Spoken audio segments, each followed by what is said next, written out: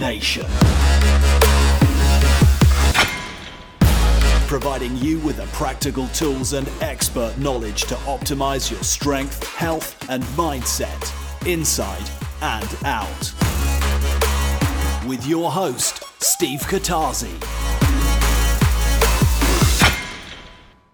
Guys, I love it when this podcast starts becoming our mouthpiece for answering questions that we're getting in through our community, through email, through friends and family. And it's exactly what we're doing today. So I've had a few people reach out, and a couple of people in particular that when they hear this, they will know that this conversation is devoted to them. And you're welcome. The conversation today is about being stuck in a rut. You know how the story goes, right? You or someone you know once was in good shape. You've been fitter, leaner, and healthier previously, but things have slipped and you find yourself without the drive and momentum to get yourself out of the hole. We've all been there, me included. But here's the interesting thing. Most people will say, I'm stuck in a rut. I know what to do, but what then follows is typically some aspect of past experience when they once lost weight or were in better shape. And of course, there will inevitably be a few facts that they hold gospel to themselves, which, quite frankly, usually hold no water based on the latest nutritional science. And this is the essence of the podcast today, guys. It's to understand the psyche, the context, and the unique solution to getting out of the rut for you and people that you know. See, intuitively, we all know that holding extra weight is a function of overeating over a long period of time, right? As such, and combined with past experience and misinformed knowledge, we mostly have just one modality of losing weight. The way that worked before, right? If eating too much got me here, then I just need to do the polar opposite. Starve myself with the food and the things I enjoy, and I'll get the results. There's one big problem with that. The motivation to get out of the enjoyable but dissatisfying rut that you're in, for most people, sounds awful. Sheer suffering, no fun, punishment. After all, I need to be punished and suffer to right the wrongs of the past and to develop, right? I don't know. I don't know. And I think that's where we need to go. So let's explore this conversation together. You'll enjoy where this one goes, I'm sure. But before we get into that, I have a bitch and a moan about my perpetually sore and achy legs. I'm working through the April 19 hyper workouts. I'm constantly sore. I have to let everyone know about it. So you're going to hear it for the first 10 or so minutes. And we do talk about our favorite leg exercises too and why we like them. So you might find that interesting. If not, skip forward, and within the show notes, you'll see where we get started on the getting stuck in a rut main bulk of conversation. Guys, you're going to enjoy this. And of course, if you've got any questions, any thoughts, any feedback, then you know what to do. You're going to get in touch with us at the Adapt Nation Facebook page or on the Adapt Nation Instagram feed. Enjoy, guys. Adapt Nation. I tell you what, man, my legs are perpetually sore these days, like constantly sore. Why is that? You got are you more leg biased in your program or? Yeah, the current program, the April 19 program, is built on two pretty heavy leg days. And I would normally only do one, right? So there's 2 heavy leg days and a lot of volume and escalating volume every single week. So I'm like hitting my hamstrings more than I've ever done before. And they won't shut up. And they leave you sore. Like when your legs are sore, they're sore because they can be pretty sore for 3 days, 4 days. I find smaller muscles like your abs can recover in a day or two. Whereas if your hamstrings are sore, you can best part of a week sometimes. I like it though. Yeah. I've got this Feels weird good. relationship with pain. I think a lot of us can relate, right? But yeah, when I can feel my hamstrings are just tight and a bit crampy and my range of motion is limited, I think, wow, at least I've done a good workout. Do you know what I mean? Well, I always say that to whoever I'm training, you don't want to chase that feeling. It's not like if I don't have that feeling, I've not had an effective workout. But But I do say, when you have that feeling, it does feel good. Like you feel like, yeah, I've had a good session. But it's been 4 weeks of this program, and to still be feeling my legs, not it's not major DOMs, like, I'm trainable because it's not that aggressive. Yeah. But it's present almost all the time. And that's not happened for a long time. As you say, like, you change the stimulus, you do a different workout, you try a different exercise, you step up the volume in a different way, and then you feel it again. But the way this program is set up, because it's escalating volume, and I'm kind of competing with myself last week in a very deliberate way. Yeah. I'm consciously adding on lots of extra volume every week. And as a result, the body continues to get that DOMS feeling. So I kind of like it, but at some point it won't last forever. I can't continue to pile on the volume. You can't keep pushing volume. But I mean, how does that look? Are you adding more weight and volume, or are you just progressing through volume, maintaining the same weight? So the way I built the April 19 is it's got 5 pairs of exercises and a free plate. So for each of the days, and it's not a true bodybuilder split. There's at least 2 major muscle groups being worked every day, but it is a split of sort, right? So there's 2 kind of leg dominant days, but there's 5 pairs to choose from. So you may have, I don't know, lying hamstring curls or stiff leg deadlifts. Yeah, choose one. You have a hip thrust, or I don't know, something else. Maybe like pull throughs or something. So the idea is that at each and every workout, I can go, do you know what? I want to do this one or that one. And then on top of that, I've kind of, instead of saying 3 sets or 4 sets, I've gone 3 sets plus. So the idea is, for me or anyone following, is like the minimum is 3 sets or 4 sets. The rep range is minimum 8 or 10. But if you want to do more, do more. Yeah. But the way I'm ended up doing it is I'm kind of doing my 5 exercises I want to do, leaving out the 5 I've chosen not to do. Yeah. But I'm including those 2 just to get some extra volume in. Yeah. So yeah, it's a very interesting way to train, because I kind of set the expectation that I want to increase my volume, my workout volume, 7 to 10% between workout weeks, right? So you do day 1, second week you do day 1. I want 7% to 10% increase in total volume. Yeah. And I've been smashing those numbers because I've been a bit too keen. Just stick a few more of these in, do some heavy shrugs, do some calf raises, because I can get loads of volume in there. So you kind of cheat the system a little bit. You know ways to get volume in less difficult ways, but volume is volume at the end of the day. So I think that's what it is. That's just I keep pushing the boundary every week because I've got this competitive workout plan that I'm quite enjoying, The thing is, when you push hard, you've got to do even better next time. That's the fucking problem. Like, I do like a 20-30% jump in one session. Now I've got to get 10% on that. But so far, 4 weeks in, it's still working. So what for you, is there any exercises, like specifically leg exercises, that you try and avoid? Are there ones that you don't like, or what are the ones you do like? I don't know. Because let me ask you, like, what's your relationship with leg day? Like, is it a nervous, anxious feeling to do legs, or is it, do you enjoy it? No, if I know I've got legs, I enjoy doing legs, but I used to hate doing legs because they were shit. Basically, I used to be weak. I couldn't do back squats. I used to dread it because it just felt horrible. Yeah. Whereas now I feel strong doing back squats, and I love doing them. But that comes with a level of sort of anxiety, and I have to have a certain amount of. I know it's going to be a bit more of a grind that session, so I have to be more mentally prepared beforehand. Whereas if I've got a day where I'm doing, say, more upper body focus, say bench press, pull ups, rows, I'm cool with that. That doesn't really take much mental preparation. Legs does. Now, if I've got back squats, not too bad. Front squats, I'm not so keen on. They're just hard. Like, that's it. Like, they're horrible. But again, I'll do them. I don't not do them. I do them. Ones that I like doing. So Bulgarian split squats.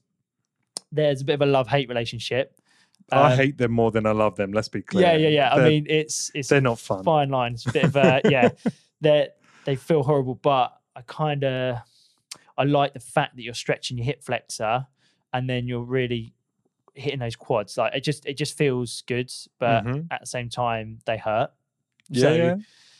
See, love-hate relationship with that I'd one. rather go barbell split squat or reverse barbell lunge. Yeah. Either of Over. those two over putting my foot up on the bench. For some reason, putting my foot up on the bench, I just don't like it. Yeah, It's so you're even more unstable, aren't you? Because you haven't got good placement on the floor. You are Well- like precariously pivoting on this ankle, and I don't know. It feels Half your energy dread, spent on effort and just trying to keep balance. Yeah. Whereas a barbell split squat, you still need good strength in that leading leg. Yeah. And you need to. but you got a more of a stable base. Yeah, a little So- bit more. So yeah, and I think the range is a little bit less, right? Because obviously you haven't got the stretch Yeah. on the back leg. So Well- I'd rather do those. But I think anything unilateral for the legs is horrible, isn't it? It's never nice. And I mean, I prefer using dumbbells when I do over barbells Okay. with Bulgarian split squat.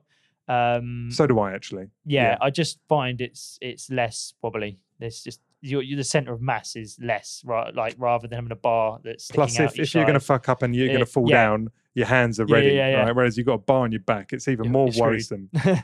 So So- you like those? What else do you like? Yeah, I like that. I actually like, which isn't a real obvious one, but sumo deadlifts. Okay. I quite like sumo deadlifts.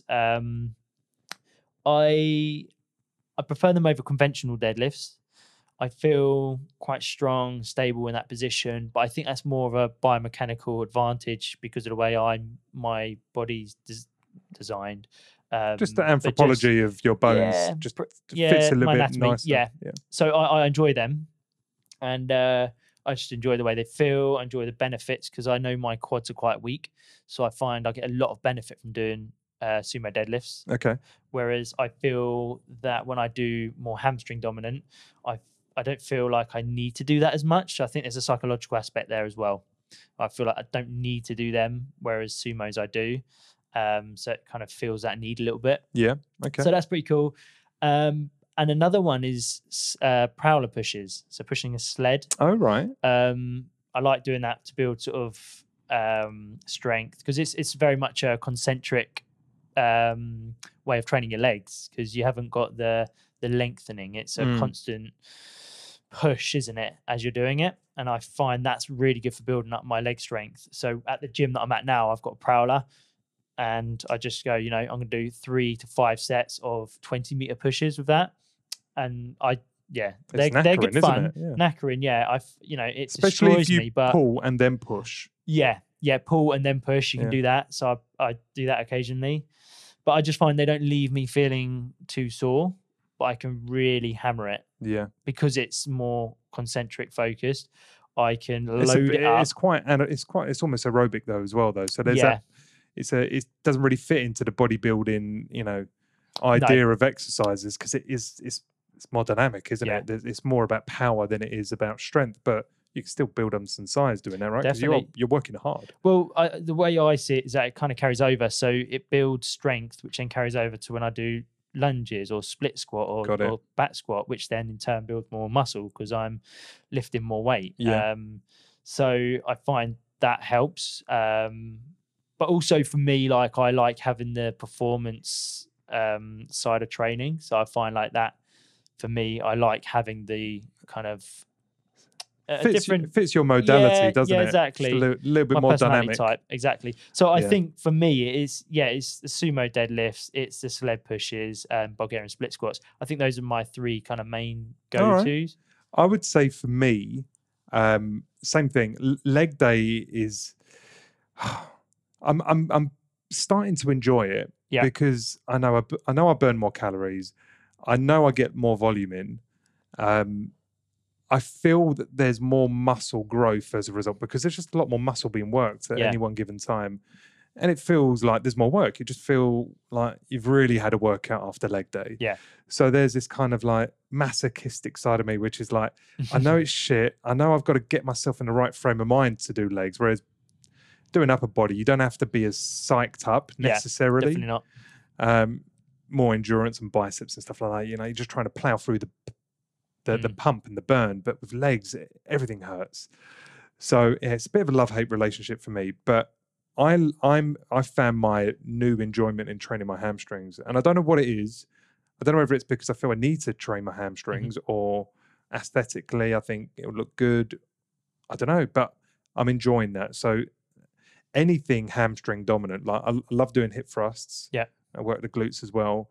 I love doing stiff leg deadlifts. I've only really recently understood what a stiff leg is versus an RDL. Yeah. And I prefer the stiff legs because that really gets a good stretch. Do you want to elaborate kind of on the difference? Yeah. So RDLs are considered to be just beyond the knee, with a bit of a softening of the knees and bending of the knees as you get to just below the knees, and you're not supposed to put the weight down. You're supposed to keep good deadlift form, keep the bar close to your body throughout. With a stiff leg, the idea is really you should be lifting from the floor with your legs stiff, your hips higher, and you're allowed to round your thoracic a little bit, your upper back a little bit, and you want the bar to stay away from your body. So instead of it staying close, you're actually trying to keep distance from the bar to create more leverage, more of a lever, more challenge on your hamstrings. So the idea is you are touching and going onto the floor. Okay. You're keeping your hamstrings as tight as possible throughout, and you're allowing deadlift form to break down a little bit for the benefit of getting the stretch and activation of the hamstring. And I love those. So I like can't those. say I've tried those, that variation. So I love those. I even like Nordic curls. They're pretty hard, but they're quite fun. And line leg cable curl kind of curls. Obviously I don't have a line curl machine, but I've got the cable machine. You adapt it to the and I've made it work, so that's quite fun. So I'd say hamstrings probably are my favoured because I don't know. I feel they're quite strong. Like my deadlift is stronger on my conventional deadlift than it is sumo, and I think my quads they're okay, but they're the ones that fatigue the most. You know what I mean? Especially in the squats and stuff, especially the front squats. Ugh, Bulgarian upright position. Bulgarian horrible walking lunges. I'll do them. I see the value of the stability and all that kind of stuff, but I can't say I ever enjoy doing unilateral work, and I get anxious when I do really heavy squats.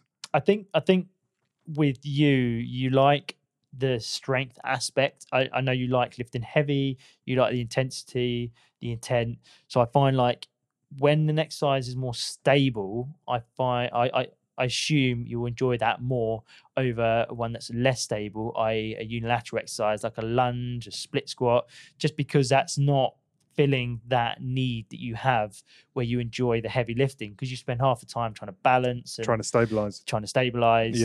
So I'd imagine there's kind of that element to it.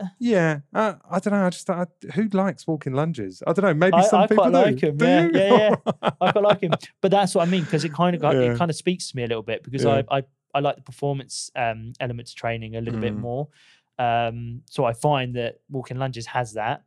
Single leg stuff has more of an athletic. It does, approach to or element to training versus strength. It does and it doesn't. But see, I do single leg stuff only because basically I wouldn't do single leg stuff. One, if you didn't tell me I had to, like for the unilateral stuff, I get it, right?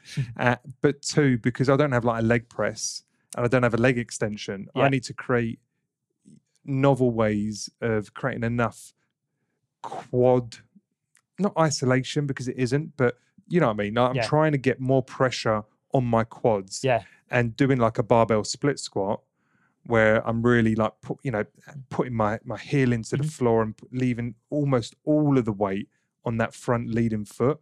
I feel like I can really start to get some isolated work done on the quads. Do you know what I mean? Versus just working my back and working my whole body when I do a back squat. Exactly. If you think about it, if you're in a hotel room, like rather than if I want to work my quads, which sometimes I will do if I'm away, I will do a single leg pistol squat versus a bodyweight squat, because that's adding more load to my quads. So I find doing that way, if you haven't got the equipment, if you haven't got a leg press, then how do I add more load?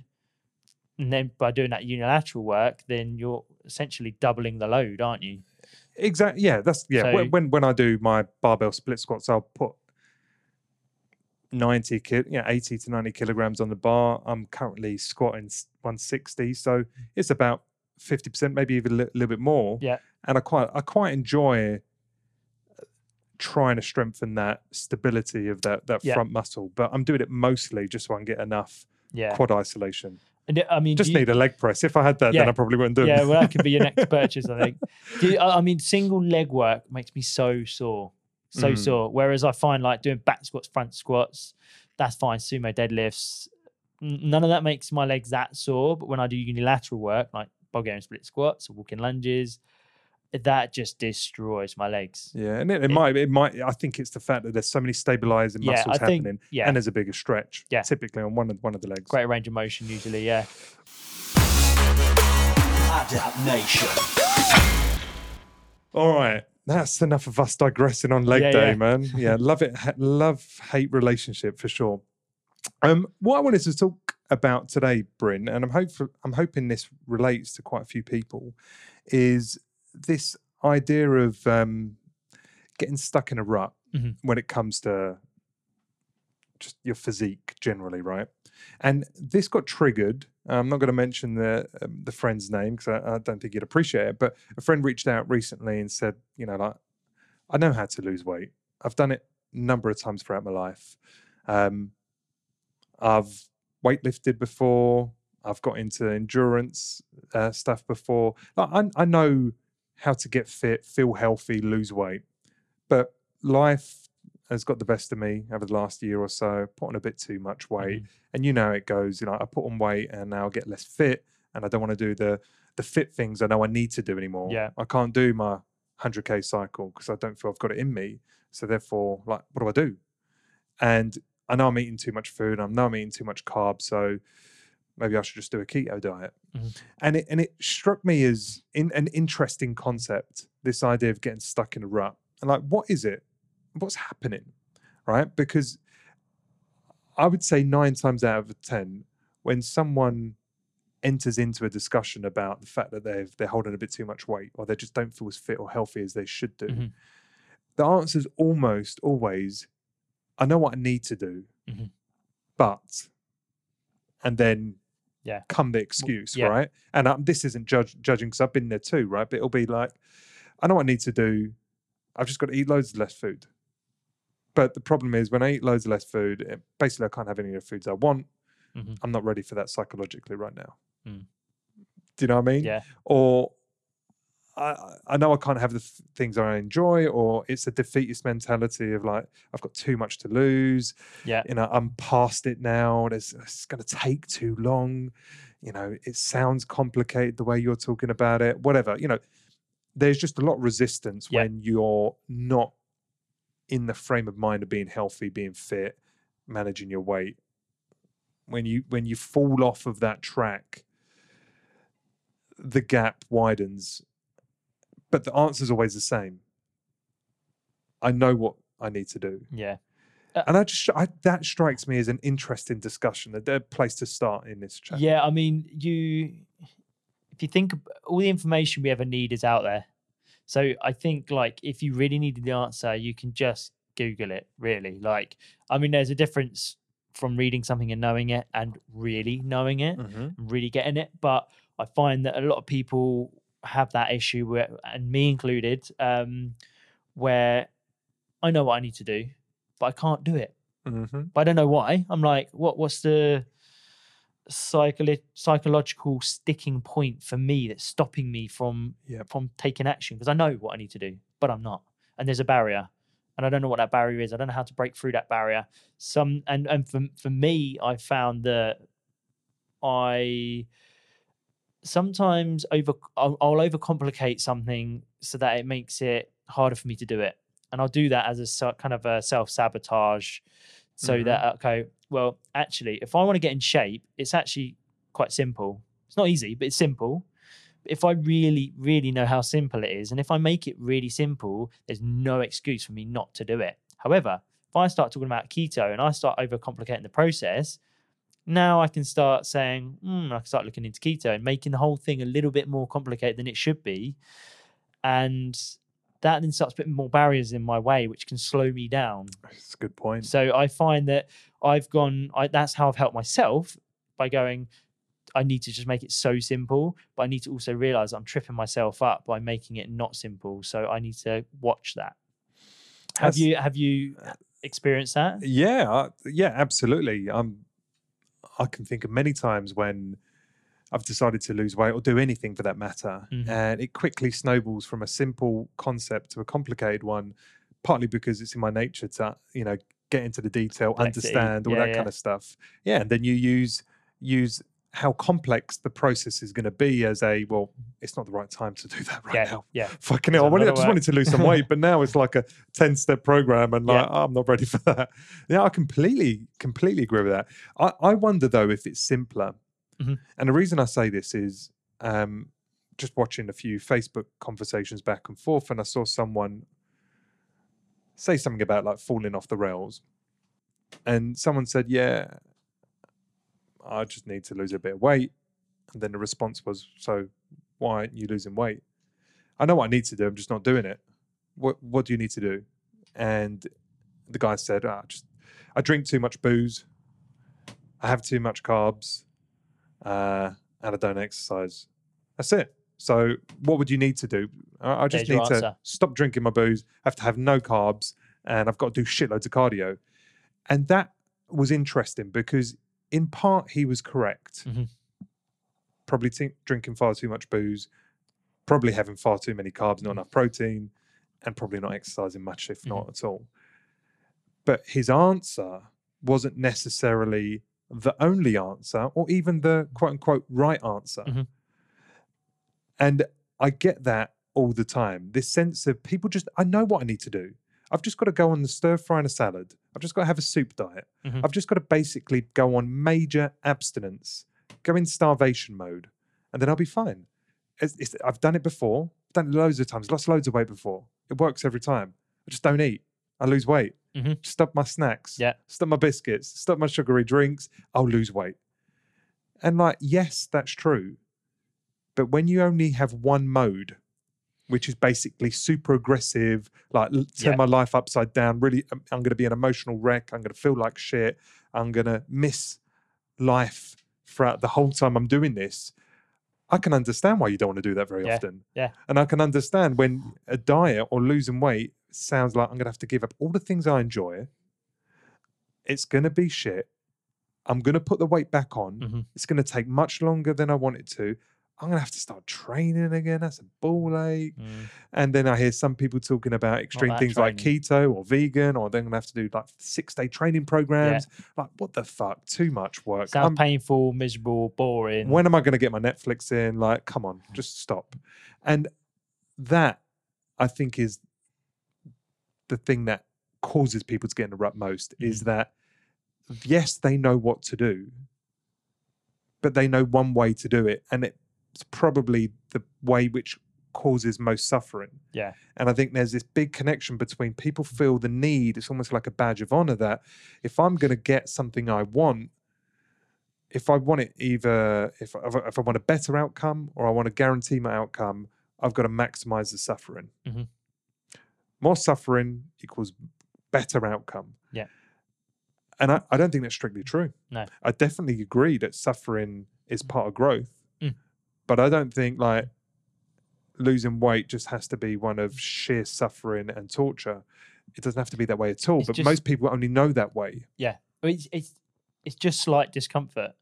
It's like, if you think about it in terms of, let's use training for an example, because it's an easy one. If you want to get stronger on, say, the back squat, as we're talking about legs, if you want to get stronger on back squat, you don't have to lift a failure every single time to get stronger. Most people think that's the answer, because you'll see it, you go into commercial gyms, people trying to get stronger, they're putting as much weight on the bar as possible, lifting as many reps as they can, and they're going to absolute failure. And that's not fun. But you know what? You can actually get stronger, feel amazing, and make progress staying shy of failure. It's still uncomfortable, but it's not as uncomfortable. It's not that extreme that people think I have to have this really painful experience. Actually, yes, there has to be some push to change, but it doesn't have to be this really hardcore, painful, extreme experience, which you might think it might be, right? And I think, I think about people in my family. I can think of so many friends, through the various times of my life that I know even now or previously. And I can imagine their response to this situation, whether they're out of shape now or not, I know based on their personality, what some people would probably say, like my whole life, the whole essence of enjoyment is oriented around the things that I know I need to give up. Yeah. And I need to give them up to lose weight, right? And I'm not willing to do that. But I don't like the way I look and I wish I could lose the weight. I'm just stuck in a rut. Like, yeah. I don't think it's about taking responsibility. I think it's about only having one modality. Mm-hmm. And when you only have one modality to solve the problem and that modality sucks, you're not going to want to do it. So the question is there other modalities? Yeah. Are there less painful ways of achieving the outcome of managing your body weight in perpetuity, which, give you the liberating freedom to enjoy your life, eat the food you want, have fun, have a social life, like do the things that you want life to be about and still manage your weight? I know the answer is yes. But that's one of education enablement, and we're going to hopefully cover some of that. Yeah, and I find that it's almost like you almost feel like you're moving away. If you want to change your body, you want to get in shape, you have to move away from pleasure and move towards pain. And like you're saying there, it doesn't actually have to be that way. Well, it doesn't have to be binary. I think that's the point, isn't it? It doesn't have to be, it's not I've one got thing. maximum pleasure right now, and to lose weight, I have to have maximum pain and no pleasure. I'm saying you're going to have some pain, but you can still keep a ton of pleasure, more pleasure than you anticipate, but you first have to be enabled. Yeah. So that then got me thinking, so if that's the kind of the reason, right? I know what I need to do, but, right? Naive confidence, basically. Yeah. And unfortunately, that naive confidence gets in the way of listening. Like, I know, like, if you in your head know what you need to do, and I come at you and say, Bryn, I know what you need to do. You got to do this diet or do it this way or track calories. But you'd be like, Steve, I don't need to hear it. I know what I need to do. I just need to stop drinking my booze. I need to stop eating all the carbs and basically go on a keto diet. Like, because you are potentially resistant because you've already locked in knowledge, like what you have as knowledge is finite, that this is all I need to know, and you're not malleable or flexible or willing to hear alternative opinions. I think that can get people stuck. So do you understand what I'm saying? Yeah. So what do you hear when someone says to you, I know what I need to do, but like what are you hearing? Like in your mind, what are they really saying to you? Because what does it mean to you? To me, it feels like they're saying, I know what to do, but I don't want to listen to you. Well, no, I think it's like the after the but will come the real question, or sort of the reason. Sorry. So I know what I need to do, but I'm asking you because I need you to take me out of my pattern, my rut. I'm in a rut and I need you to disrupt my pattern because I'm in a certain pattern right now. I'm doing the same thing over and over. I want to get out of it, but I don't know how. And I need someone to come push me over. I need someone to come literally give me a shove. And that's why I'm almost tapping you on the shoulder to kind of get you to maybe hold them accountable or just ask the right questions, maybe inspire. Because I don't feel like they're looking for the magic bullet or the knowledge. Yeah. They're looking for the push. And I find that's what I hear. When someone says that to me, it's like, cool, you know what you need to do. You're asking me, you're not actually asking me anything. You're asking me how, but it's not how that you need. Or at least you think you know what you need to do. So it's not the how you want. You just want the inspiration. So I find, okay, well, let's start with inspiration and accountability. Let's work on all of that. And then we can start looking at what do you know? Because you say you know, but what do you know? Yeah. And then break that down a little bit and see how we can help and support. In my mind, that's kind of the approach and feel that I have when that question comes my way. Would you agree? Is that how you feel? I think that's right. I think that's bang on, man. I hadn't thought about it that way, but you're right, because it's this weird kind of push-pull question that you get. It's like, I know what I need to do, but help me. Yeah. And it's like, well, do you either want my help or do you want to do it the way you know? Well, my recommendations may match your knowledge. They may not. Yeah. But if you think you already know what to do, but you're not doing it and it's not working and you are where you are, Mhm. I need you to come to me willing to be proven wrong. Mhm. Because if you're not willing to be proven wrong and you're not willing to perhaps throw away some old beliefs Yeah. about what weight loss is about, then you're going to always default to that way of losing weight when the going gets tough. It's like, okay, I'm just going to not eat. Yeah. It's easier that way. But it isn't, because it's incredibly hard. Yeah. Do you know what I mean? So I think there's a bit of that. There's not knowing if you do want the help, but I think you've probably hit it deeper, which is maybe it's not the how I want from you, it's the encouragement. Yeah. It's the what almost. What do you want? And it's that accountability. Because I know if I ask you for help, I'm asking you to basically parent me almost. Not in a contradictory way, but as in a I'm going to hold you accountable, and I'm gonna check in on you, because that will work. And I know I might not be conscious of that decision when I'm asking you, but deeper down, I think that's what I need. So I know I'm seeking. You're seeking out the accountability from me, perhaps. Yeah, and I mean, I've done it through work. Like, I have questions that I ask with work, and it's like I just need that accountability to make me do it. So I feel like if anyone's listening now, and you aren't stuck in a rut, and you feel like, why am I stuck in a rut? Like, how can I get out of this rut? I think that finding someone, and even if you do know what you need to do, don't hold back and think, I'm not gonna, because I know what I need to do, I'm just gonna sit here and not ask anyone. Just, talk to people and ask them for help. And, even if you tell them you know what you need to do, ask them, because you might need that accountability, that push. You might need that guidance almost.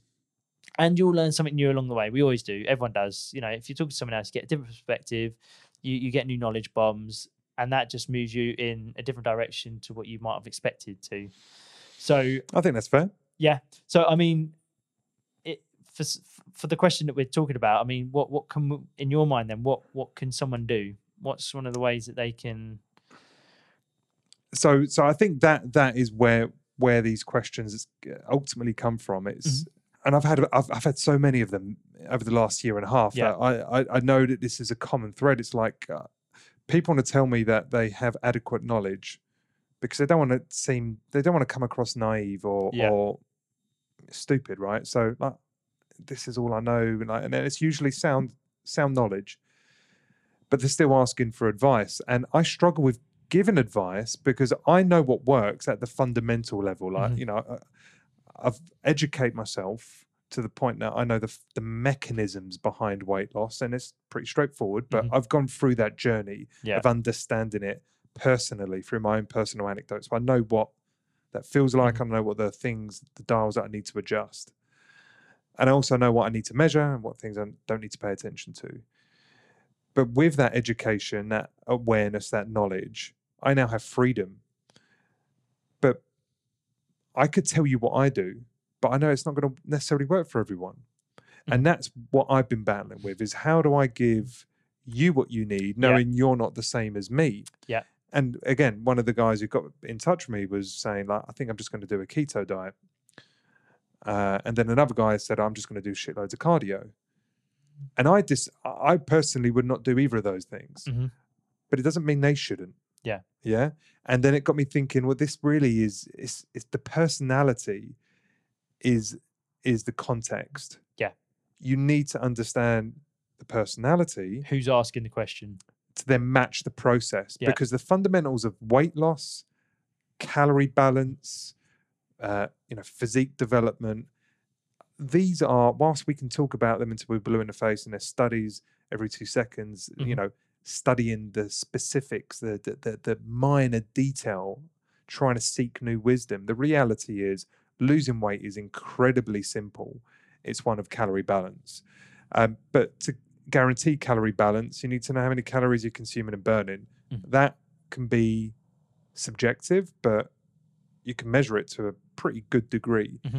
But you need to be able to go there and want to go there. So I know what I need to do, and I've got 4 or 5 articles. I'd say, read my weight loss article, read my last cut and you see how quickly I lost weight and how painless it was for me emotionally and psychologically. You know, I point people to my IFYM Plus Thrive kind of eating approach. I'd tell them to look at the Adaptation Food Diary for meal ideas. I'd point them to a couple of podcasts where we talked about addicted foods, and then I'd point them to the hyper workouts and say, between that, you've got everything that I follow, from how to build a program, how to manage my calories, how to remove addictive food, how to manage my weight in what feels like an effortless fashion. But not everyone's like me. And not everyone has even the knowledge or the willingness to gain the knowledge. Yeah. And I think that is where I get some blowback from what I do at Adaptation. Is some people see me as extreme, and therefore what I describe must be extreme, and therefore must be out of reach. So it depends on your psyche, it depends on your personality profile, your emotional response to food, and it depends on your physical needs, you know, from a macronutrient perspective, and what works best for you, what fuels you. And only when I can understand the person would it be right to judge whether their idea is right or wrong, and or what I would recommend. Because maybe a keto diet is bang on for the person who's reaching out for me, because he needs a slap in the face, go cold turkey, rip the Band-Aid off, kind of extreme exposure. And it's with that stoicism and discipline. Yeah, it's a life shock, and that shock is what will get him into place. Plus, he's quite a law-abiding guy once he decides. So maybe that's perfect for him. But for most people I would speak to, I would not recommend a keto diet, because try running your life never having a carb. I mean, fuck me, I couldn't think of anything worse. So I wouldn't recommend it. But I'm not going to tell someone not to do it if their personality matches the diet. Well, I mean, there's, like you said, losing weight is a matter of energy balance. It's law of thermodynamics, right? So if you've got someone that is a slightly more extreme personality, and they're like, I want to lose weight quickly, because I know if I do it slowly, I will derail and I will just go back to my ways. So I need to see results. I need to see that. And this is my experience as a coach back in the day. I would have been like, no. We need to do about a 10% calorie reduction. We need to be in a calorie deficit of about 10%. Whereas now I'll go, cool, let's do an aggressive cut, because that's not necessarily what I want them to do, but that's what I know will work for them. Yeah. And then I'll work on that later. I'll go, okay, now how are we going to make that sustainable? Because being in a massive calorie deficit right now may not be sustainable long term, but that's going to get you on the right journey, and that's going to keep you on this journey for at least a month, 2 months, 3 months, and then let's ease you into a more sustainable way of maintaining that. And I find that that's putting it into context. Who's asking a question? Because if the answer has to match their personality, and if your personality is more extreme, you're probably going to want a more extreme approach. I'm on the same page, man. I mean, the right answer feels like to put people in a moderate, low change sequence of events where you kind of almost like boil the frog type setup, right? Like things change, but so gradually that they become habitual. It feels effortless, and they're losing weight. It's like, wow, that's a glorious thing. I know that's a possible path. And if you're willing to have a slightly longer term perspective, say instead of thinking 3 weeks, 4 weeks, we're thinking to the end of the year. So maybe you've got 6, 7, 9 months to dedicate towards getting, undoing the 30 or 40 or 50 years of wrong. Like, that's not a long time frame. Like, if we can think how quick a year goes, like already we're 4 months into the year, it's gone so quickly, like a flash. If you can get people to think, okay, life is a marathon, give me let's put a 9-12 month plan together. And by plan, I mean that's the milestone in which I'm going to judge results against. And if we can ease myself into change, that for me, like ideally, I'd want people to do that, and do that with education, so they know what they're doing. But I know that's not what everyone wants. I think most people don't. I know whenever I've wanted to lose weight, if someone said to me, right, Steve, I'm going to educate you and we're going to lose 0.1 pound fat a week for the first 10 weeks. and then we might amp it up a little bit. I'm not even going to lose a pound Right, nah, mate. in like almost 3 months. Like, no thanks. I know how to lose weight. Yeah. I won't eat. Yeah. Do you know what I mean? So I think if people want the extreme, like they feel like there's so much wrong with my life, Mhm. like in terms of like my eating habits and stuff, that the only way to change is extreme shock. Because if it's gradual, I'm Yeah. not going to make the changes necessary. I think that's valid. I think some people do need a slap on the face, like turn my life upside down to create the newness, the novelty. Well, The problem is with that though is that willpower runs out so quickly Yeah. when you go from loads of carbs, whether it be refined carbs and starchy carbs and stuff like that, hardly any protein, too many calories, complete freedom of what you eat when you eat, no real idea of concept of portion size or calories, and then you slam them with a vegan diet. Yeah. Like that's just It's too like, much. It's not going to work. But I've come across people in the past that have said, I'm trying to lose weight. I've cut out sugar from my diet. I've cut out sugar. I've had no sugar.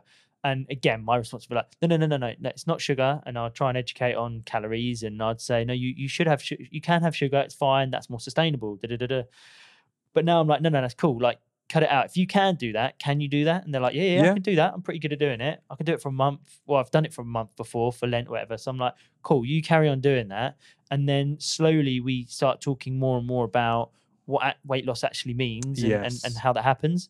I think that's fair, man. Because the thing is, like, that means they're eating less crap in their diet, and by default, calories typically tend to drop, and not always, but sometimes, or more often than not, they will start to lose weight, not because of sugar, but the calorie reduction. And the fact that that's happening quite quickly is very, it's almost like a bias reassurance of like results showing you, yes, this is working, and gives you more energy, gives you more motivation, because you're like, wow, I'm getting results. Only problem is when you think that it's your approach that's causing the weight and loss, only that, versus actually it's the mechanisms that underpin the approach that are making me lose weight. If I can be educated and understand the mechanism, then I can apply that mechanism to almost any diet and lose weight. Now all of a sudden I've got complete flexibility. Maybe going low carb just works for me. Maybe I don't need a lot of carbs, and then cutting them out is a great way to save on tons of calories. And I feel better. I'm mentally sharper. Great. If you can do it, then do it. At the same breath, if going vegan, it ticks loads of boxes for you, do it. And if you go vegan, you're likely going to lose a lot of weight if you're not if you're not slamming down loads of pasta. And do you know what I mean? And then you could go, you could do paleo, you could do you could do a Weight Watchers diet, you could do some other extreme kind of like 5-2 or something like that. All of these things work. And I know everyone hears that all the time, and then the answer is calorie deficit, and it almost seems a bit tired. Yeah. But you need to understand how to achieve a calorie deficit. Yeah. And to do that, for me, I think like ultimately I need to get someone willing eventually to want to count their calories and understand roughly how many calories they're burning. Because once they understand that piece, just like Michelle's in-laws, that that penny has dropped, and now like life is effortless. Like they're eating, that they're enjoying what they're eating, they're enjoying knowing how to lose weight. Like they're both, in their 60s or just turned 60, and they're both like for the first time confident on how to lose weight whilst not being in immense pain. And it's like, whoa. Well, where was this all my life? Because you know what the realization, what's happened. They've gone from being in this mist of complicated methods. There's methods everywhere, and now they've gone, actually the overriding principle is calorie deficit. Okay, now I need to be in a calorie deficit. What are the methods I can now use to get into that deficit, whether that's Atkins diet, Cambridge diet, or whether that's keto, whether that's being a vegan, vegetarian. Once you pick your method, because the method will be different depending on your personality. It might be you want a more extreme approach. You might want to do it because it's more environmentally friendly to be a vegan, because that for me is important personally. That might be for someone else. So you might go, okay, that is enough of a reason for me to stick to being a vegan. Let's say I'm not vegan, but that's another reason. It might be lifestyle. You might go, okay, a fasting approach works best for me because you know what? I'm busy and I work an early shift. Exactly. So yeah. I can't actually eat. Well, I can eat, but it takes up my lunch break. And actually, you know what? When I finish at 2:00, I'll probably enjoy my food more. So what if I don't eat until 2:00 in the afternoon? So it's going, okay, well, I need to be in a calorie deficit. Which one of these methods works for me and my Yes. lifestyle Yeah. and my beliefs? And then I will choose my method, and that will be the more sustainable long term. I think that's so right. But let's also agree that you don't have to have a branded diet. No, well, So, no. so sometimes it just enabling, We put names on them. you know, the simplicity of having a name and saying, Yeah. okay, an approach of eating like paleo, for example. You say the word, if someone's read about it, they'll know roughly what that means, right? Keto, they'll know roughly what that means. So I can understand the kind of bias to want to kind of put yourself in a camp to identify with something. But the reality is, you know, you could choose any one of those. Yeah. And as long as you are thinking about nutrient density whilst you're looking to manage your weight, any of these work. Yeah. If nutrient density is a priority, you know you're going to be well and lean, right? If you do IIFYM dieting, which is just eat what you want within your calories, but they could all be donuts, I would question whether this is good for you long term. Yeah. Do you know what I mean? But I think there's another thing playing here, right? I think too often we all get wrapped up in, okay, what do I need to remove? What about if the question is, I want you to think about calories, and I want to think about, and instead I want you to think about what you have to add. That's a different discussion, because if I say to you, here's a calorie budget, we've said it, we've understood it based on where you're at and what you want to get to and how quickly you want to lose weight. We've understood your psychology and how much tolerance to pain and how fast you want results. Anyway, we've given you a calorie budget. So that's the takeaway part, because no doubt that number is going to be lower than what you're used to. But where we're going to add is, now let's not focus about what you're going to remove.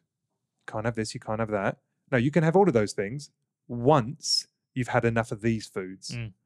And what do I mean by that? I mean protein, right? Once you get enough protein in your diet, and you can map that through breakfast, lunch, and dinner if you want, have a bit of a plan, however you want to do it, but you've got to hit your protein number. So that's an add. I need you to get enough protein, and I would like you to get diverse vegetables where you can. It's up to you which ones you like.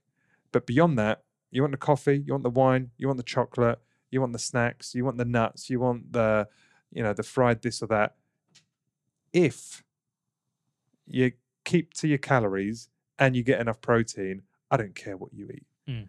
But have a bias towards nutrient density if you can, which is, hey, you know, something whole and you know, from the ground is probably going to be better for you than something fried. But your choice.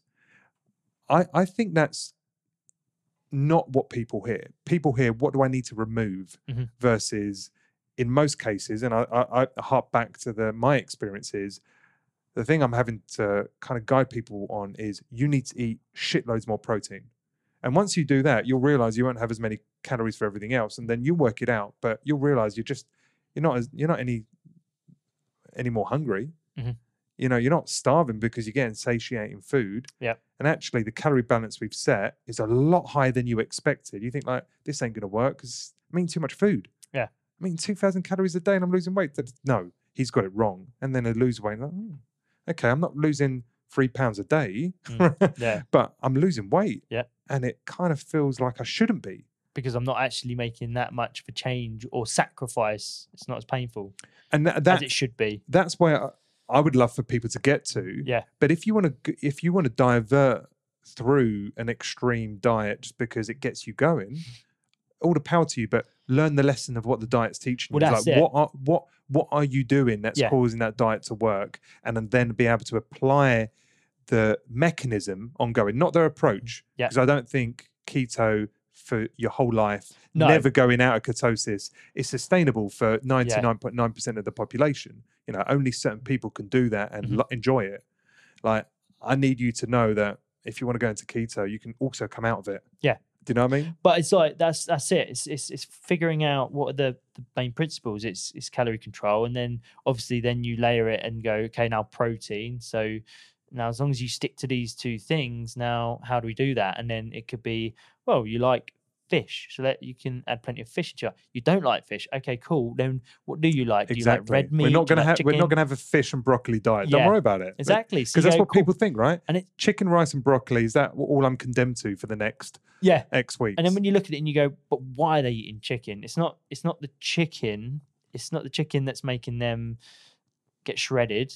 It's meat. Like, you're splitting hairs. If you're looking at like turkey or chicken, like if you're just looking to lose weight, don't worry. Like, look at the overriding principle. Why are they eating meat? Like, it's because it's high in protein. It's because it's lower in calories. So it's quite freeing.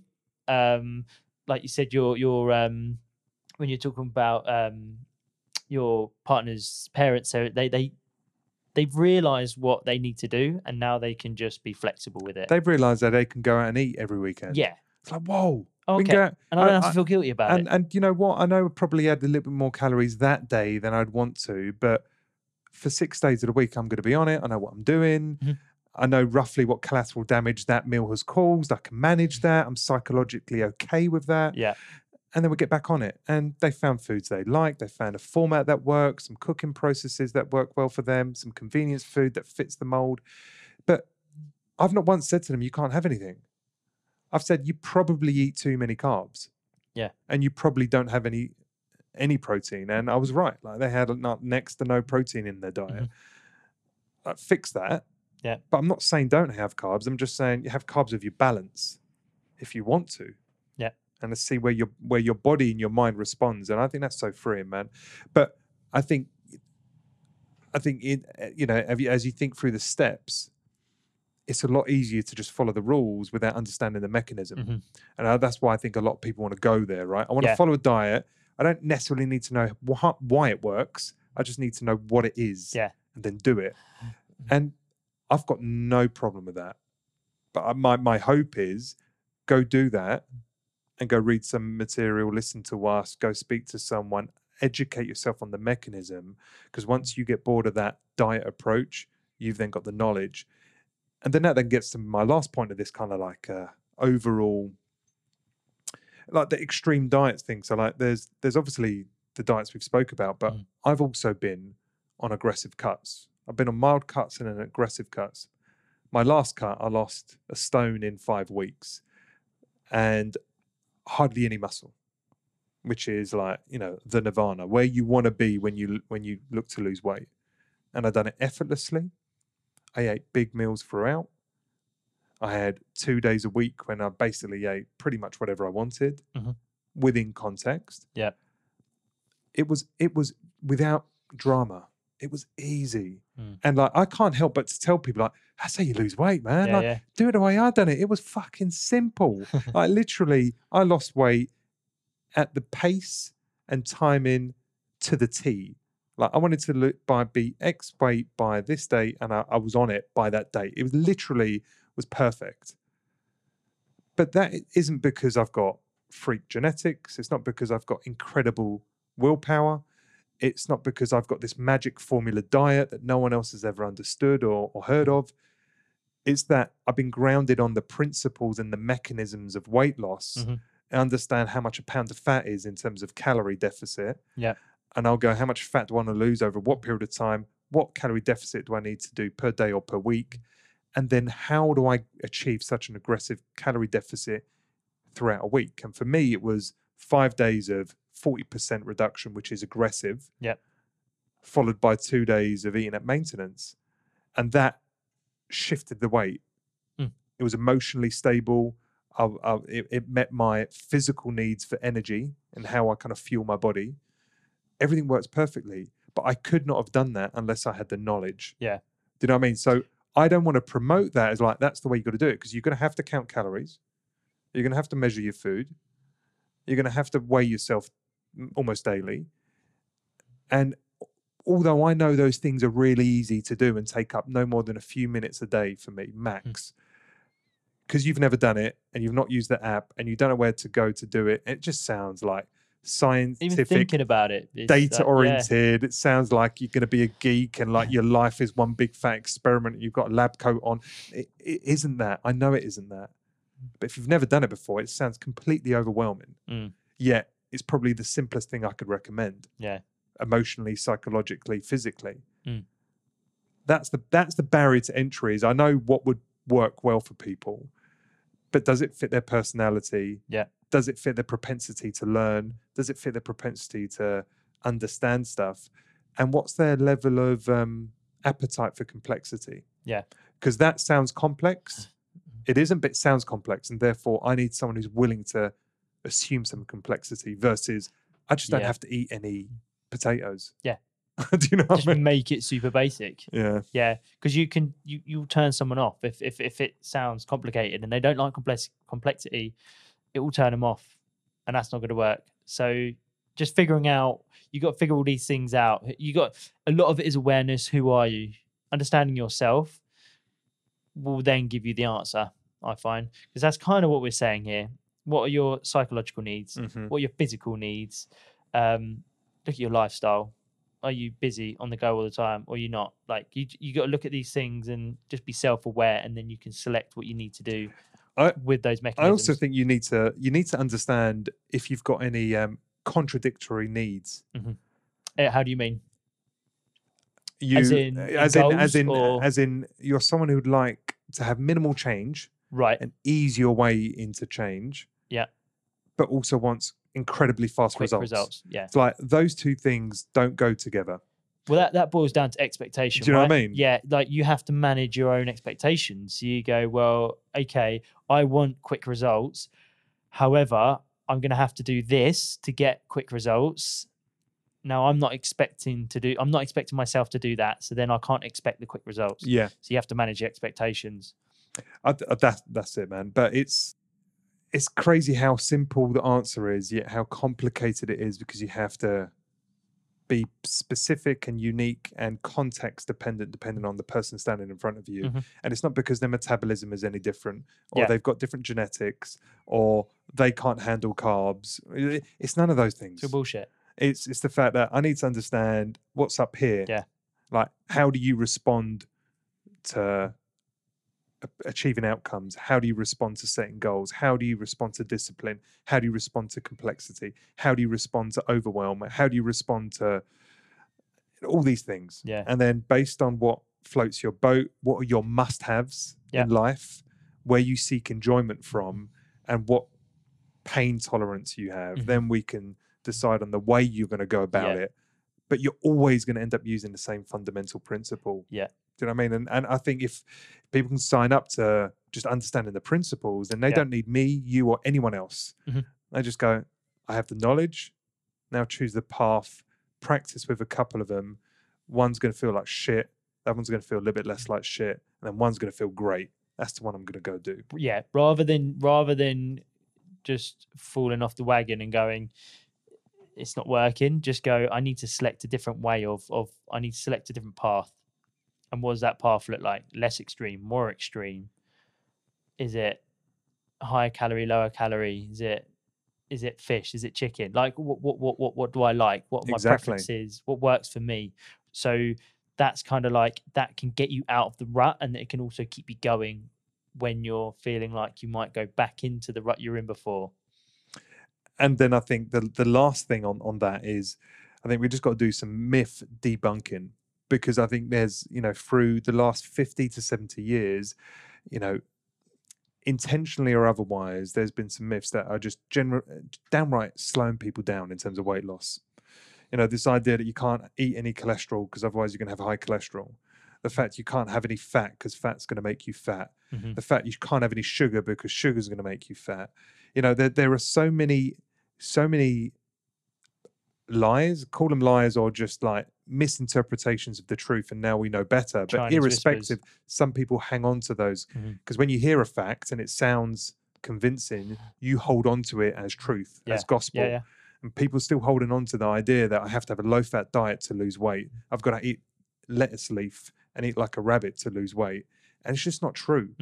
But you got to be willing to accept that maybe some of the ways when you say, I know what to do, but maybe some of those things that you know aren't actually true, Yeah. or they're only a very small piece of the puzzle and there's a different way to do it. And I Yeah. think if you can open up to accepting, like a scientist, like scientists don't try and prove that they're right. Mhm. They try and disprove a hypothesis. They say, I wonder if this is true. Now let's try and prove it wrong. Yeah. I don't know. Science is all about saying, I don't know. Let's go find out. Yeah. And if more people can approach dieting saying, I know what I need to do, but, and instead they say, I clearly don't know what to do. I've got some ideas. I've done some things in the past. Some things have worked, but I'm here for a reason. Mhm. So let's get grounded on principles again. I think that'd Exactly. be a great place to start. Yeah. I think that because we talk about it all the time, you almost feel like everyone knows this stuff. Everyone knows it's not sugar, and fat doesn't make you fat, and all these myths that are Chinese whispers. One person says it, the media says it, and then the other person says it, and then if you see it in just an article on becomes, the news, then it's fact. That's it, right? When someone says coconut is rancid and it's going to kill you, Yeah. right? I can't eat coconut then because you heard it on Sky News. Do you know what Yeah. I mean? Yeah, yeah. And that proliferates and that sticks. When Yeah. you hear a fact and it sounds convincing, that is truth forever. Yeah. Until you hear enough counter evidence, but you've got to hear it. You've got to look for it to know that eating cholesterol doesn't raise your cholesterol. Yeah. Eating eggs isn't going to give you a heart attack. Like Mhm. you need to know and be convinced Yeah. that's not the case because you've been told that for 20 years because we got it wrong. It's especially for the older generation, it's seriously difficult for especially someone younger as well to tell them actually that isn't true, even though Yeah. you've believed it for 20 years. Yeah.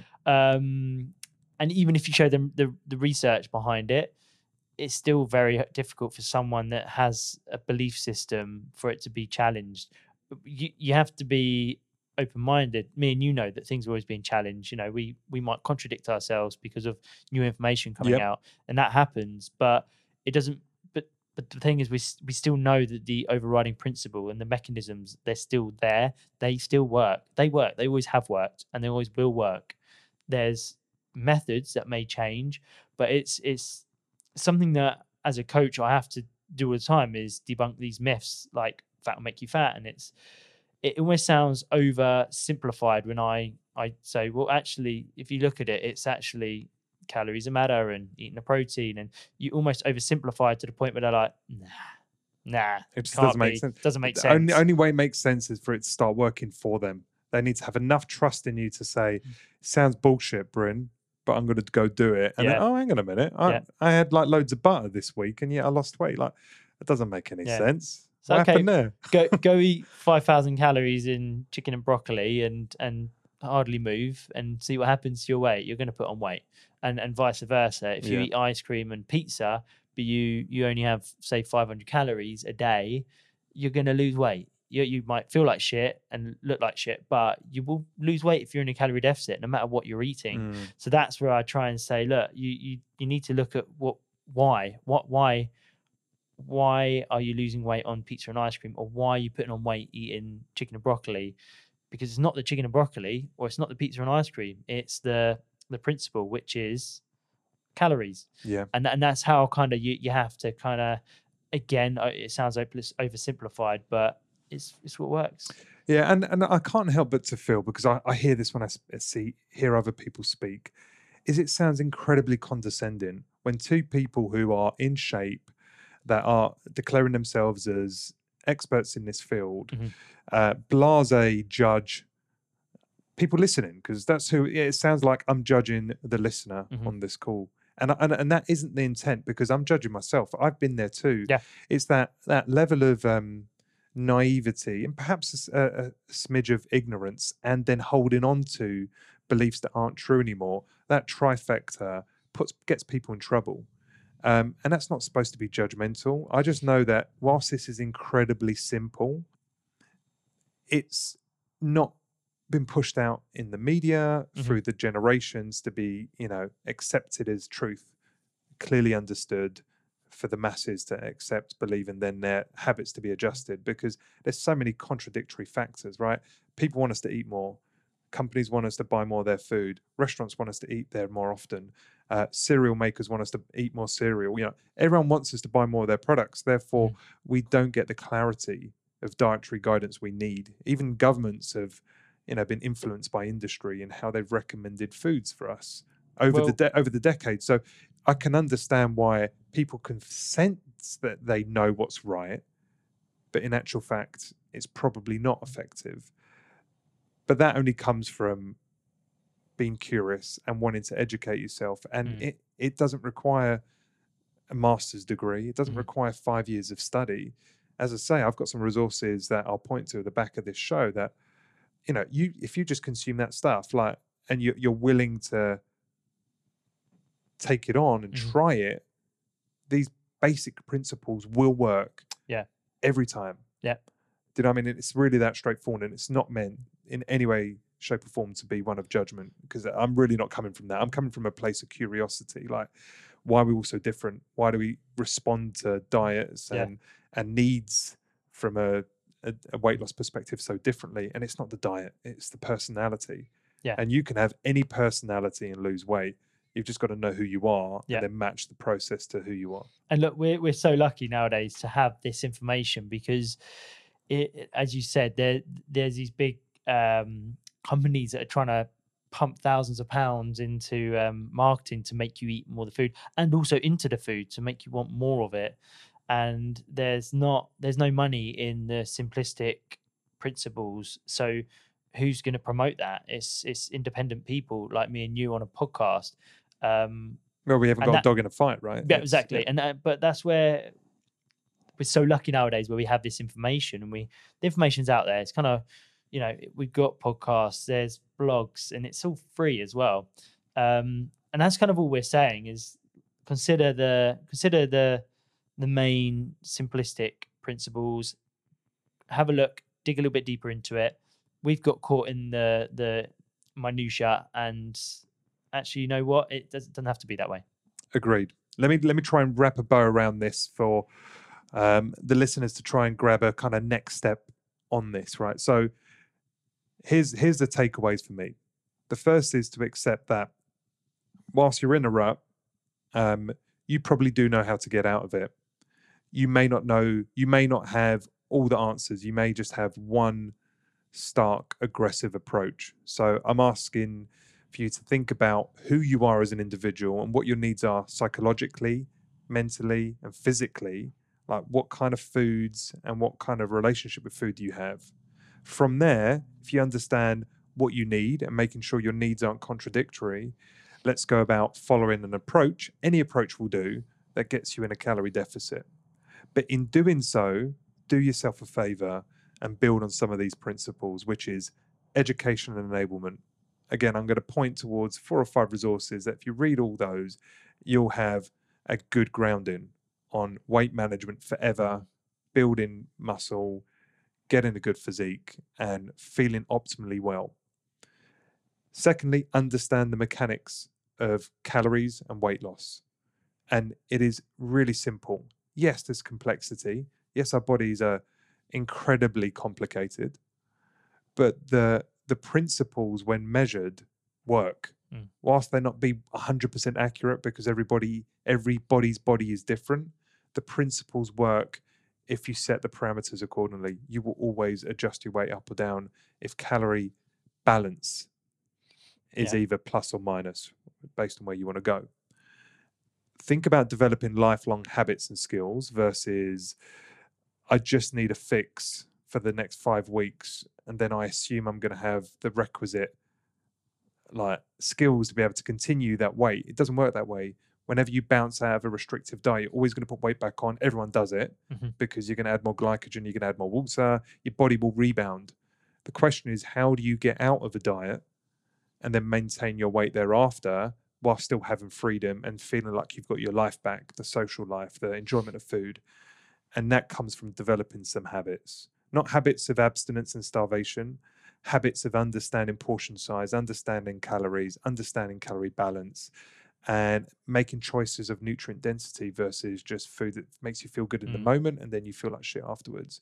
Those little habits, they can take a while to develop, but they don't have to all happen at once. You can gradually build in smarter, healthy habits. And again, the resources I point you to kind of call out what those habits are. take a longer view. Instead of thinking about this in 3, 4 weeks, 5 weeks, think about a year. Why not? Now, have milestones for 4 weeks if you want, and 2 months from now, and 3 months from now. But you've got your whole life to enjoy your newfound body. And if it ends up taking 9 months to get there, then so be it. If you get there in a more sustainable way and you know how to sustain it thereafter, and it hasn't felt painful, that for me is the nirvana. I would match your needs, as I've said, so you enjoy it. And then last thing is, and this is going to sound like a weird bit of advice, but your goal when it comes to weight management should be to know how much you can eat and get away with it. Like, you want to eat as much as humanly possible whilst managing your weight or losing weight.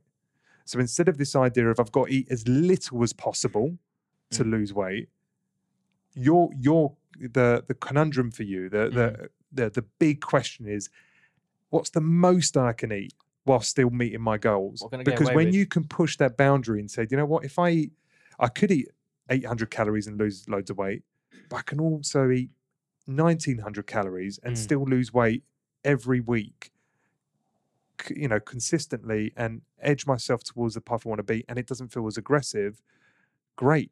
I'd rather go for 1900 calories all day long. Yeah. Do you know what I mean? So push the boundary. It should be, how much could I possibly eat? How much nutrient-dense foods can I get in whilst not having the weight go up? And if you can find that magic number, you'll be a lot happier for it. Yeah. More sustainable. Nice bow. There we go, man. Cool. Listen, I think that covers it, man. Yep. Yeah. Excellent. Guys, thank you for listening to this. And if you have any questions, you want to contest anything we've said, or you just want to add to the conversation, you can find us on the Facebook Adapt Nation page, or you can get us on Instagram. So Adapt Nation is all about providing you with the tools and expert knowledge to help you improve and optimize your strength, health, and mindset inside and out. Until next time, guys, have a great day. Thank you. Bye. If you enjoy this show, please leave us a 5-star review on iTunes. It really helps. And of course, recommend us to any friends or family who you think might also enjoy the show. Thanks for listening. This is Adapt Nation.